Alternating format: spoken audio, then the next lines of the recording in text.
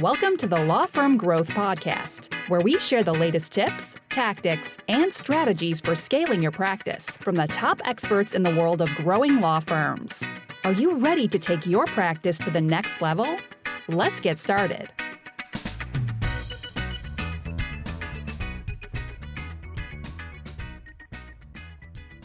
Hello, everybody, and welcome back to the Law Firm Growth Podcast. I'm your host, as always, Jan Roos, and I am super excited about our guest today. We've got Katherine Porter, who is the founder of The Resourceful Lawyer, and we are here to talk about one of my favorite subjects I don't talk about nearly enough on this podcast, but we were talking about process and operations and making sure the back of your house is turning out the stuff that people are actually paying you for when it comes to it. But I'm really, really excited to get into this. So thank you so much for coming on the podcast, Katherine. Yeah, thank you so much for having me. I'm excited for this conversation. Yeah. So let's talk a little bit more about how you got here. So let's talk about, what kind of led you to the path of working with this kind of stuff with law firms today. Yeah, well, like the practice of law itself, I don't think everyone, starts going in. Well, most people don't go to law school saying, I want to be a blank lawyer, right? So I went to law school. I didn't even get that far when I was in law school. I just thought law school sounded like fun because a friend of mine had just finished her first year. I was like, oh, that sounds kind of fun. And I'm a perpetual student. So I would go back to school in a heartbeat if only someone would pay me to do that. But anyway, so that got me on the path to law school. I didn't really think about the whole being a lawyer thing. But so I was with one firm for about 17 years. And I practiced mostly eminent domain and valuation, and I liked it well enough. But I did some schedule things to be home with my kids when they were small and things like that. And it just, got to the point where I wasn't really going anywhere. And so that I knew I wanted to do something different, and I didn't know what. And even then, I've always been interested in how we do things and how we can do them better. So one project that I took on even then wasn't a formally project managing, but I was informally a project manager for it, was some of the marketing efforts to landowners whose property was being considered for acquisition by a public agency. So I just built out that. It was just an Excel spreadsheet. I didn't know about so many tools that are available now, but it was that I always liked that part of it. And so after I left that firm, I bounced around a couple of times. And finally, I ended up doing some freelance work through a freelance platform. And I ended up working for a firm doing a mass tort case. And I came on board to do the substantive legal work. But I really noticed that things were just kind of all over the place. It was really hard to know what person A was doing versus what person B was doing. And when the partner wanted to know the status of something, she had to talk like 3 different people and figure out whose information was accurate. And so I came in and I was like, well, I have this tool that I like to use. I think it could be really helpful. And then boom. And then that was the most fun I think I've ever had practicing law, was building that out, building the system and actually doing the project management, which wasn't technically practicing law, but I just loved it. And it was, like I said, it was kind of building on what I'd already done and what I already liked to do anyway. That's awesome. And for people who want to have if that word is foreign to people, when you say project manager, what does that usually entail? Yeah, well, first of all, it's a lot of communication, but the first thing a project managers do is just make sure that you understand the requirements, like what are the major milestones, what needs to get done when, and really making sure things are moving forward towards that deliverable, whether that's a discovery deliverable or like with mass torts, a plaintiff fact sheet or medical records review, things like that. So the project manager has that 30,000-foot view of all the different pieces that are going and making sure that they're getting done. And I like to say it's making sure that the right people are doing the right work at the right time. Yeah, that's super. It's because I feel like traditionally I've heard a lot of people use that term. Maybe I don't know if this has to do with a certain job title level or something like that, but usually when I hear project manager, a lot of it's kind of the taskmaster aspect of it. But with these projects that you're talking about that got you into it, you are also taking on this role of an architect almost. Yes, exactly. And that's the piece I think I enjoy the most. And I like to build things out and solve problems like most lawyers do, right? And that's just where my brain goes, is always like, how can we do this more efficiently, just better overall, less stress, things like that. Okay, awesome. And then as far as kind of the situation, so now, you're working with other firms in the capacity of doing this. So what kind of challenges are people tending to find themselves in, or like what kind of messes are you are being brought to you these days? Or how would somebody know they're in need of something like this? Yeah. I mean, I had a client who had an IP practice and she had over 300 trademarks that she was handling, and she was doing it all through a Google Doc, which is not bad, but she was having to hunt and peck for the information that she needed. Deadlines were being missed, status, so go months before someone checked on the status of a mark. And I mean, there can be months anyway, but usually you want to check every couple of months, see if there's been any action.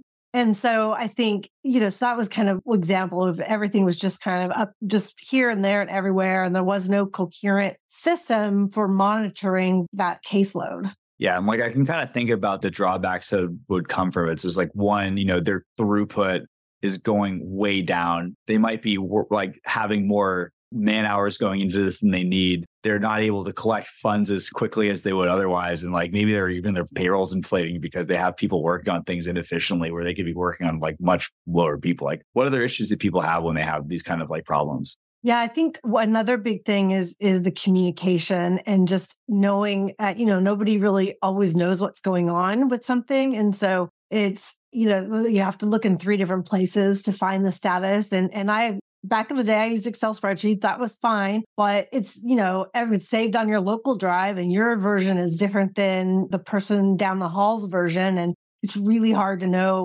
what's the actual fact without having to reinvent. Let me go back to the court website and check on the status. Was this filed? Or managing attorney, you assign work. And I know a lot of attorneys, it's like, okay, I've assigned it. It's kind of off their radar now until it's like, oh, did we send this out? And, instead of having to wonder about it, you can check a tool or just, or talk to your project manager and ask, hey, what's the status of this? And they should have an answer for you in the real time immediately. So that's another way that's another way project management and the project manager can really help you. Yeah. So it's interesting. It's like some of those things are hard. It's like, I feel like if somebody's visible with the lack of an outcome or the slowness of an outcome, it's like sometimes, who hasn't like felt like that at some point when you're running a business? But at the same time, it's lack of visibility is a tricky one because it's like you don't know what you don't know. And I'm sure you have kind of a tricky situation where you're getting parachuted into these situations and have to kind of work out what's what. But as far as kind of a tough definition of things to happen. So it's like, you have all this complex things. So one of the things I definitely wanted to talk about, which is something that, you have featured super prominently in some of your content and stuff, is this like human-centered design. And what's sort of the philosophy that, when somebody has one of these big, hairy problems, like what do you, what's your base principles? Like how do you start attacking something like this?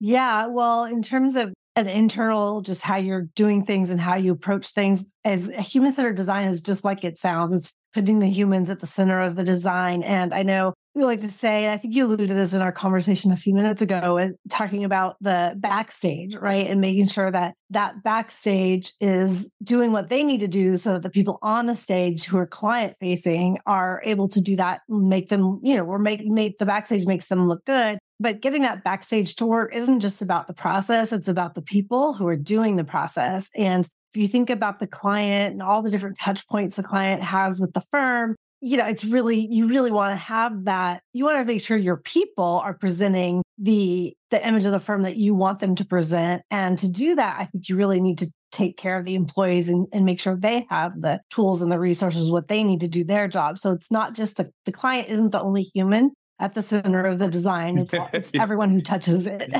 No, that's true. Well, it's kind of funny too, because it's like, taking a little bit of a detour too, because it's like a lot of the stuff that we're focusing on just with the day-to-day, not necessarily the podcast, but just, working with the agencies. Like, we have clients that we're working with as well as, our own situation with what we're selling. And it's like, it's one of the toughest things from a marketing and sales perspective to ever be in a situation where you don't trust the product, because the level of conviction that your frontline staff, if they're in, if you got a junior attorney who's in a consultation with someone and somebody just gave them the news that they bombed something with the client that they signed last week, like they're not going to be hitting the ground running in that consultation. And conviction is such an important thing. So I think a lot of the times people think about this kind of project management stuff as a bottom line problem, but I think it can also affect your top line in a really, really big way. But let's kind of talk about, there's a couple of interesting things to go there, because I feel like a lot of people talk about process, but like it's difficult sometimes how many situations have you ever seen where somebody has, super well documented process, no one's following it? Right. Yeah. That's always a problem. People have these beautiful, maps or which I'm a huge fan of. That's one of the first steps I do with clients is let me come in and understand your process and flesh that out by talking to everybody, not just one person who's coming to me, but the whole staff, whoever's involved in it, and really trying to understand the steps. But yeah, you can have these beautiful process maps and they get filed in a drawer and never see the light of day, which I think for me, the solution to that is some of the tools that I like to use for implementing that process. And so, and I think even Clio and some of the other typical software that law firms use has some of this capability, tasks and question checklists and things like that. So yeah, you have to have a way to implement that process, and you want it to be implemented automatically if you can, which it usually can. So yeah, I think that's to me, that bridges that gap is use a tool, or it can even be your Outlook email or calendar too, and just have it all automated so that, you don't have to think about what comes next. Yeah, that's really interesting because it's like it kind of bridges to this next question too. Because it's like I think you have things that are like solvable with people, but there's also stuff like it's solvable with technology. So like let's expand on that like a little bit. So like what are some examples? I think you mentioned like the calendar thing, but if we're taking through, I don't know if you have any like recent examples of stuff that you were able to automate that might have been like previously done by like people within a firm. Yeah, one of the things I have for my own practice is with litigation. So I use a tool called ClickUp, which is just one of many, many tools out there for this. But I've got it automated. So if I go in and say, I got served with discovery. So I create a discovery response task and it will automatically assign it to, well, it's always me, but it could assign it to someone else if I had someone else. And, it creates another task for, sending the discovery to the client or checking to see if we've gotten the responses from the client, things. And so the whole process is just automated, and you can have it assigned, when task A finishes, it goes directly to task B, and task B the person who's in charge of that task gets a notification saying, hey, you need to do something with this. And then they know what's gone before. They also know what's coming next. And you can have things in parallel. So I think that's for me, the tool that technology that bridges that process so that it kind of automatically moves it through the process. Yeah. It's kind of interesting, like too, because it's you have this there's sort of a couple of really important things that are happening there. And I like you go really fast, Katherine, which is awesome because this kind of saves you. But for people that are like following along, so like there's two super key things that happen there, right? So one, we have the ability to get like tremendous leverage. And like one of the things that we talk about sometimes, we've had guests on the podcast talking about, stuff like hiring assistants and stuff. Like if you have somebody who can bill out for $500,000 per hour, don't put them on $15 per hour tasks.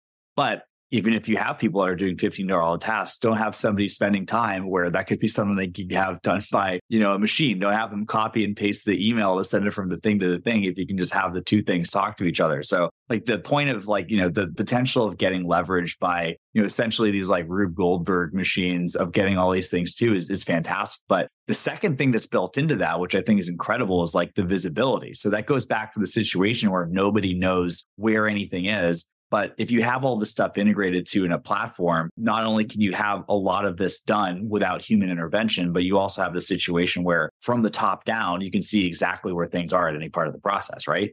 Exactly. That's one of my favorite parts. And if you have a project manager, or if you're just managing your own cases, you have a lot of the tools have workload views. So you can say, okay, well, I've got this discovery and I can send it to associate A, but oh my gosh, they've got like 5 other things going on right now, and person B over here doesn't have as much going on. And you can at least get them started on it and they can move through it that way. So that workload too, balancing the workloads is also really helpful. Yeah. I'm just kind of thinking about all the potential conversations that this saves, right? Because it's like you don't have to wait until your next weekly check-in with associate A to find out how things are doing. Like you can just kind of get the objective truth in there. But I kind of want to get into something too, like as far as getting people to comply with this. I think there are elements that we can't automate, but what kind of challenges do you run into as far as getting company-wide buy-in with this kind of stuff? Because it's like, I think I'm a big, do you ever read Getting Things Done by David Allen? I think I've seen a lot of stuff from it, but I don't think I've actually read the book. So one of my favorite concepts from this is he basically is like, well, your mind is going to keep tabs open, basically, just like keeping things until you get a system that's 100% certain. Because when it's 98% certain, you have the one thing that'll blow up every 6 weeks, and you're going to start, keeping these tabs open. But I think similarly for like across an organization, if you've got 80% buy-in, then you can't really trust that attorney A's matters are attorney A's matters, because what if they forgot to enter them or something like that? So how do you help people get that kind of buy-in across the organization? Because I'm sure it's tough sometimes. Yeah, that's a challenge, a question I get all the time, because it is tough. And a lot of people they have burnout. They don't want to log into another platform. Mm-hmm. And another place. I had a paralegal one time who was like, I don't need it to tell me to do something. And then when I've done it, I have to go back in and mark it done. And I'm like, well, no, she's like, if it's on my task list, I do it and it's done. I was like, but this helps the visibility. But so I think, it's you have to get buy-in. One of the best ways I think to get buy-in is borrowing from human-centered design, is really having the person create the process or build it, help you build it. And then they're like, okay, well, I see it and this is how I can use it, right? So it's change management, which is a big part of a project manager's job. And it's always a challenge, especially a lot of attorneys, they don't want to take the time to learn something new. So I think you have to come in and make it as easy as possible. I don't even go into my email box that much. I live exclusively, especially when I'm managing a project or working with a firm, I'm almost exclusively in the tool. I start my day there. I've got all my tasks that need to get done that day or that week, and I can prioritize them and move them around. And so, I think that's the solution, and is to get as much in one place as you possibly can, so that it is the one source of truth. And so sometimes it just takes a little pushing and prodding. And, I had a partner who he was afraid to go into the platform because he was afraid he was going to break it. Wow. And I just tell him, I'm like, don't worry about it. I can come in and I can take things out of the trash if you accidentally delete them. And, every once in a while he'd move a task to a different list or make it a subtask of something else. And it's like, where'd this go? And, we're able to find it. But I use the email capability, the automation email capabilities, and communicated with him via email. That it wasn't from me, it was just from the platform. And he could respond to it and go right into the task that was being emailed about. And so that was just a little easier for him because he was so used to using his email inbox. And that was kind of the help him transition slowly, move over. That was the training wheels. Right, exactly. So I think, when I'm building something out like that, you want to make it as seamless as possible and really understand that person's blocks. Like, what is it that they're resistant to is the most?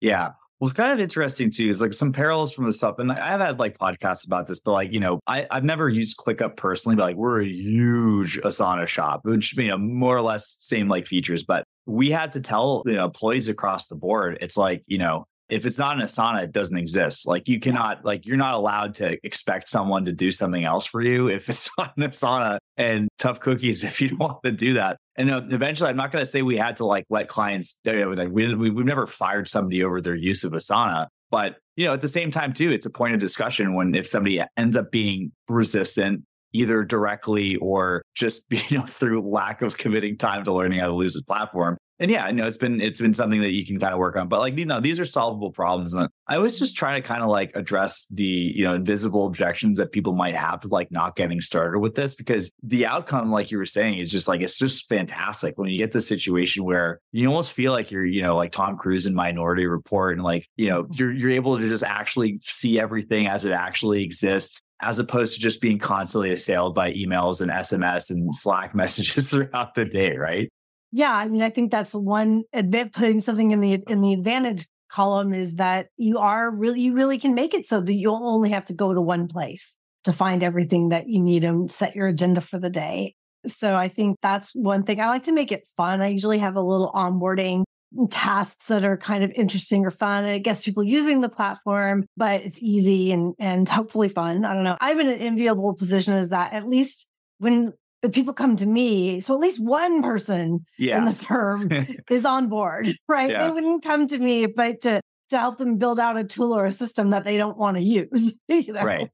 So it's how do I get the other people around them to get on board as well. And it can be tricky, but usually people just eventually get used to it and see the power of it. So it speaks Yeah. for itself at some point. Well, that's an interesting thing too, because it's like, I feel like when you have the situation where if you are the head honcho and you're just like, yeah, this is how it's going to be, like people kind of have the opportunity to fall in line. But do you have any advice for somebody? Okay, if somebody's listening to this podcast, like I would love this, but my partners might not be super into it. Like what advice can you give somebody to try to get buy-in across the board for a project like this?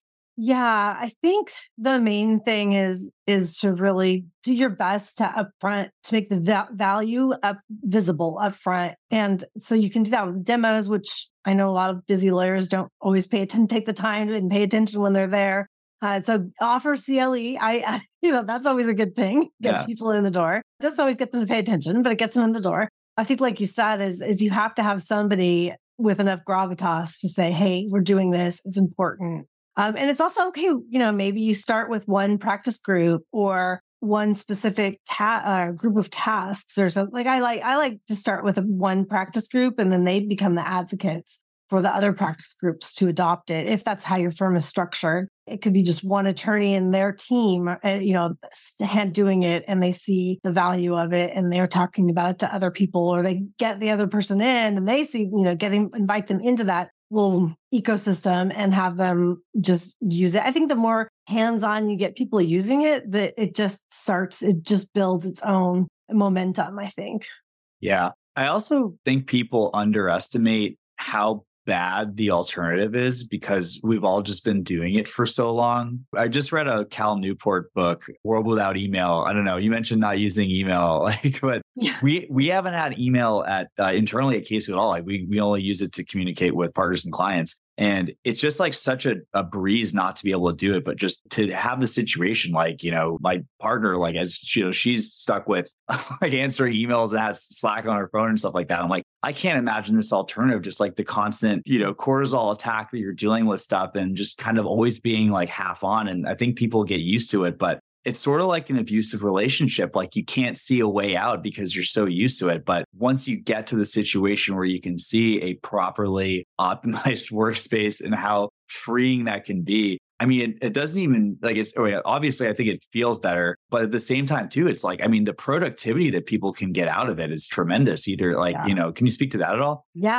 I think that's a big thing, right? Is making it's so much easier when everything's organized for you and you are not guessing, well, what's coming up this week? It's like right there and you can choose and you have a lot of control over how you view it. And I think the email thing, I mean, I know a lot of communication gets lost in emails. And so it's not just the people who are saying, hey, partner didn't read my email. It's a partner going, did I see an email about that? And now instead of email, what do they say? I can't remember who this is attributed to originally, but email is other people's agendas, right? For your time. Whereas going into a tool like Asana or ClickUp, and you get to decide what your agenda is, and you can see the tasks that are coming up for the day. And it tunes out a lot of that noise, which I think is very appealing to people. And you can set it so that you're getting notified only when certain things happen. And again, this one partner, it was a pretty big matter. And she was just had so many balls in the air. And so she's like, I just need to know, I need one place to go to see all the things that are ready for my review. And so she could. So we created I don't know if Asana ClickUp has views. And so I created her dashboard or her view or whatever it is with whatever tool has, and she could just go on that and she could see everything that's waiting for her and how long it's been waiting and who's the person that was working on it before it got to her. So it just, I think, you have these examples like that and it's really powerful, but because I think it's really giving people back their time and giving back their control over their day. Yeah.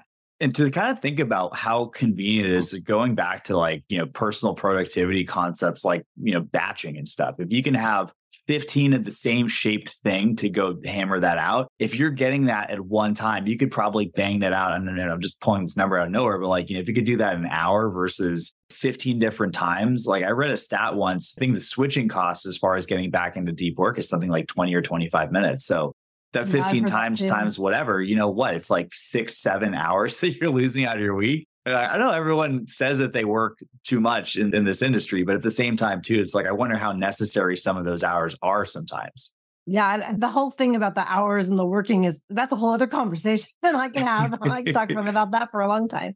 But yeah, I think the idea behind project management or project management tools is to really it should increase the efficiency. So you're not doing the same thing over and over again or having the same conversations over and over again. It's all in one place and it's all you can. It's funny that you mentioned batching because I'm a huge fan of batching, and I even have my to-dos are listed by batching day, so then I can go look at them. Yeah, and so love that style. That's good. Yeah. So I could go in and look at my days and be like, okay, yeah, on Mondays I do this, and on Tuesdays I do that, and and then everything else just slots into that, which is really nice. Yeah. Well, I'm actually curious now too, because I'm sure that you've developed some really cool stuff for yourself. And like, I know we've kind of been talking about the stuff you've been working with clients, but we also do have a lot of solo practitioners that listen to this podcast. For people who might be open to it, like what kind of benefits would a smaller firm have or a solo have for getting this kind of stuff in place for their own workflow? Yeah, I like I said, I use it all the time for my own practice, and I take advantage of a lot of the automations and templates because again, it's like, why have to recreate something? So when discovery is served, or when you serve discovery, or a motion gets filed, either for you or against you, it like pops up all these other dates just are automatically in the system now, and there's ways to adjust them, not to get too technical, but there's the view project management. A lot of tools use the Gantt view, which is like a bar chart with, if you think of it as horizontal with the time. So the time's going horizontal and dependencies. So if a date gets moved, all the other dates get realigned based on that date, which is great because, it seems like everything always gets continued, or things like in law, we have an extension is granted to respond to discovery, and then it'll just kind of move everything else down line automatically, so that's a great tool too, a way to look at that. Yeah, that's fantastic. I mean, I think probably the default that a lot of people are working with too is either just not really knowing when any of these dates are, just kind of dealing with things reactively, right?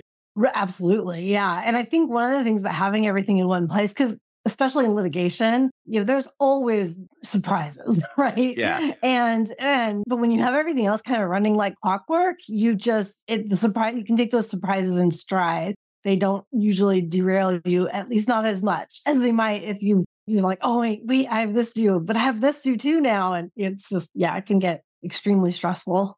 I think that's also a really important thing to bring up too, because I think a lot of people stop starting or hesitate to start because if they have anything unpredictable, they give up on predictability. But it's like you've taken as predictable of an approach you can have to a type of outcome that has some chaos in it. And you're able to get the benefits of knowing and having visibility despite these things kind of coming into your day to day, which I think is super cool. But yeah, that's really awesome too. And as far as benefits for your personal life too, it's I think that's probably part of the ways that you're able to maintain both a, active practice in law and an active practice in project management consulting at the same time, right? I'm sure you have some big time advantages from getting that rolled out for the law firm side of things, right? Right. Yeah. The other thing I think that's helpful is it also for anybody that's running their firm or their practice group or whatever, for my business on the consulting side and, for the bar too, I track my CLE in my practice management tool in ClickUp. I actually have a template that I shared somewhere, but anyway, So I'm I know it's floating around there in content somewhere, but you can always email me and I'll shoot it over. But I track my CLE, and I also have, renew my business license, pay my bar dues, all those, there's things that you don't necessarily remember to do. I know for my LLC, I have to remember to file my statement of information every 2 years. Well, talk about having that tab open. You don't want that tab open in your mind for 2 years, right? Yeah. So I just know it's in ClickUp and it'll pop up at the right time and I'll take care of it. So, it just really takes that sort of operational side of things also and integrates it with the actual legal work and deadlines that you have. Yeah. There's this quote that I used to love a lot. I used to tell this to people who are working on my team a bunch, but I think a lot of this is kind of an extension of this. It's I think it was the faintest pen is stronger than the strongest mind. It's kind of taking this to the extreme example, but you're at the point where you can truly relax. And I think that's something that very few attorneys are able. I mean, either are incentivized to overstate how busy they are, or stressed they are. But there's just the thought of actually being able to relax into having something completely taken care is a really cool outcome, in my opinion. I think about it, I think a lot of us can relate. You wake up in the middle of the night, oh, shoot, did we do this? Oh, shoot, did we do that? And well, A, you can log on and look if you really want to. Yeah. And B, you're like, okay, no, it's handled. It would have come up and click up if it wasn't handled or if it was overdue or whatever whatever the notice is that you need. And you can have that assurance that things are not the things that your mental tabs are somewhere else and you don't need to worry about them as much. Yeah. All right. So switching gears to it, and I know this has been a super, super wide ranging conversation, but I want to be respectful of the time. So I want to get technical. You've got some project management techniques that you're a fan of. And I was really, really interested in asking about this. So, what are your favorite techniques for improving the efficiency and profitability of legal matters? Yeah. And I think the first one that we talked a little bit about earlier is the workflow mapping. That's the number one thing I think that I like to start with.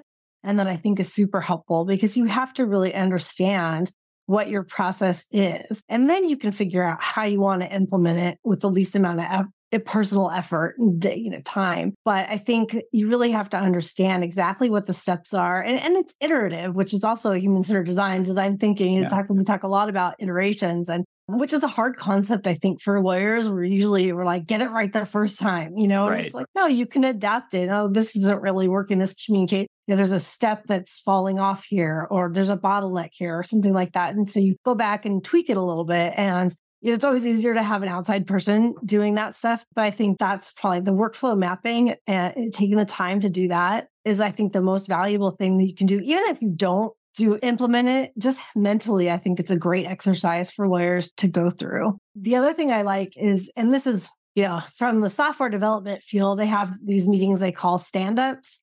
And the idea is that they're so short to sit down, right? In software development, they usually meet daily. Law firms, I know, you start counting up the dollars of the people standing there, even if it's only 15 minutes, right? Yeah. So daily might be a bit much, but I think that the idea of just a short, quick meeting, whether it's once a week or once a month, might be difficult depending on what types of thing you're working on. And it's just super quick. It's just a check-in of like, what are you working on? What do you have done? What questions do you have? And if they're longer, if those questions need longer answers, they get pushed to what's called the 16th minute, which is the end, and everyone else gets to leave, Yeah. And so and I think as a managing attorney, it cuts down all those interruptions. You're talking about switching work and switching tasks and losing time. It cuts down on the, oh, hey, walking down the hall, knocked on the partner's door. I had a quick question about XYZ. Well, if you have that kind of daily or frequent check-in, I think it helps eliminate that. Same thing with using a tool, the communication there, and can be a quick message through whatever, communication chat feature you might use instead of that knocking on your door and then you go in and you get to answer it on your own time, which I think that's kind of become a theme. One of the themes I've been talking about is setting your own time and your own agenda and still being responsive to people, but you're going in and saying, okay, what do I need to look at, instead of having those interruptions. So. Yeah. And if you're not reacting, you have the space to kind of be proactive, which I think is what a lot of people want to do more of. But it's kind of funny too, like when you're talking about this, like it made me think it's really easy when you think about implementing this from new to like look at the cost. But like people, you got to realize that if you're not doing the 15-minute stand-up meeting, you're probably getting the 15-minute calls multiple times per day or the knocks on the office. It's like you're already paying the price. You just haven't put a label on it yet, right? Yeah. But this is super awesome. As far as like any other kind of tips and stuff, like, this is an awesome conversation. Like for people that are, kind of looking to get in your world, like what's the best way to get in touch? Yeah, the best way is to email me, Katherine at theresourcefullawyer.com. I'm also going to put up, hopefully by the time this airs, a section on my website about talking about some of the resources that I typically often mention. So it will be the resourcefullawyer.com/podcast. And so people can grab, ClickUp, links to ClickUp and some of the other tools that I use and just some articles I think people might find helpful. So check that out. But again, feel free to email me directly, Katherine at theresourcefullawyer.com. Okay, fantastic. And we'll get that for the show notes for everybody who's listening. But Katherine, this is an awesome conversation. Great. Fast and furious. So thanks again so much for your time. And for everybody else, I'll see you guys next Tuesday at 8 a.m. Eastern on the Law Firm Growth Podcast. Thank you for listening to the Law Firm Growth Podcast. For show notes, free resources, and more, head on over to casefuel.com/podcast. Looking forward to catching up on the next episode.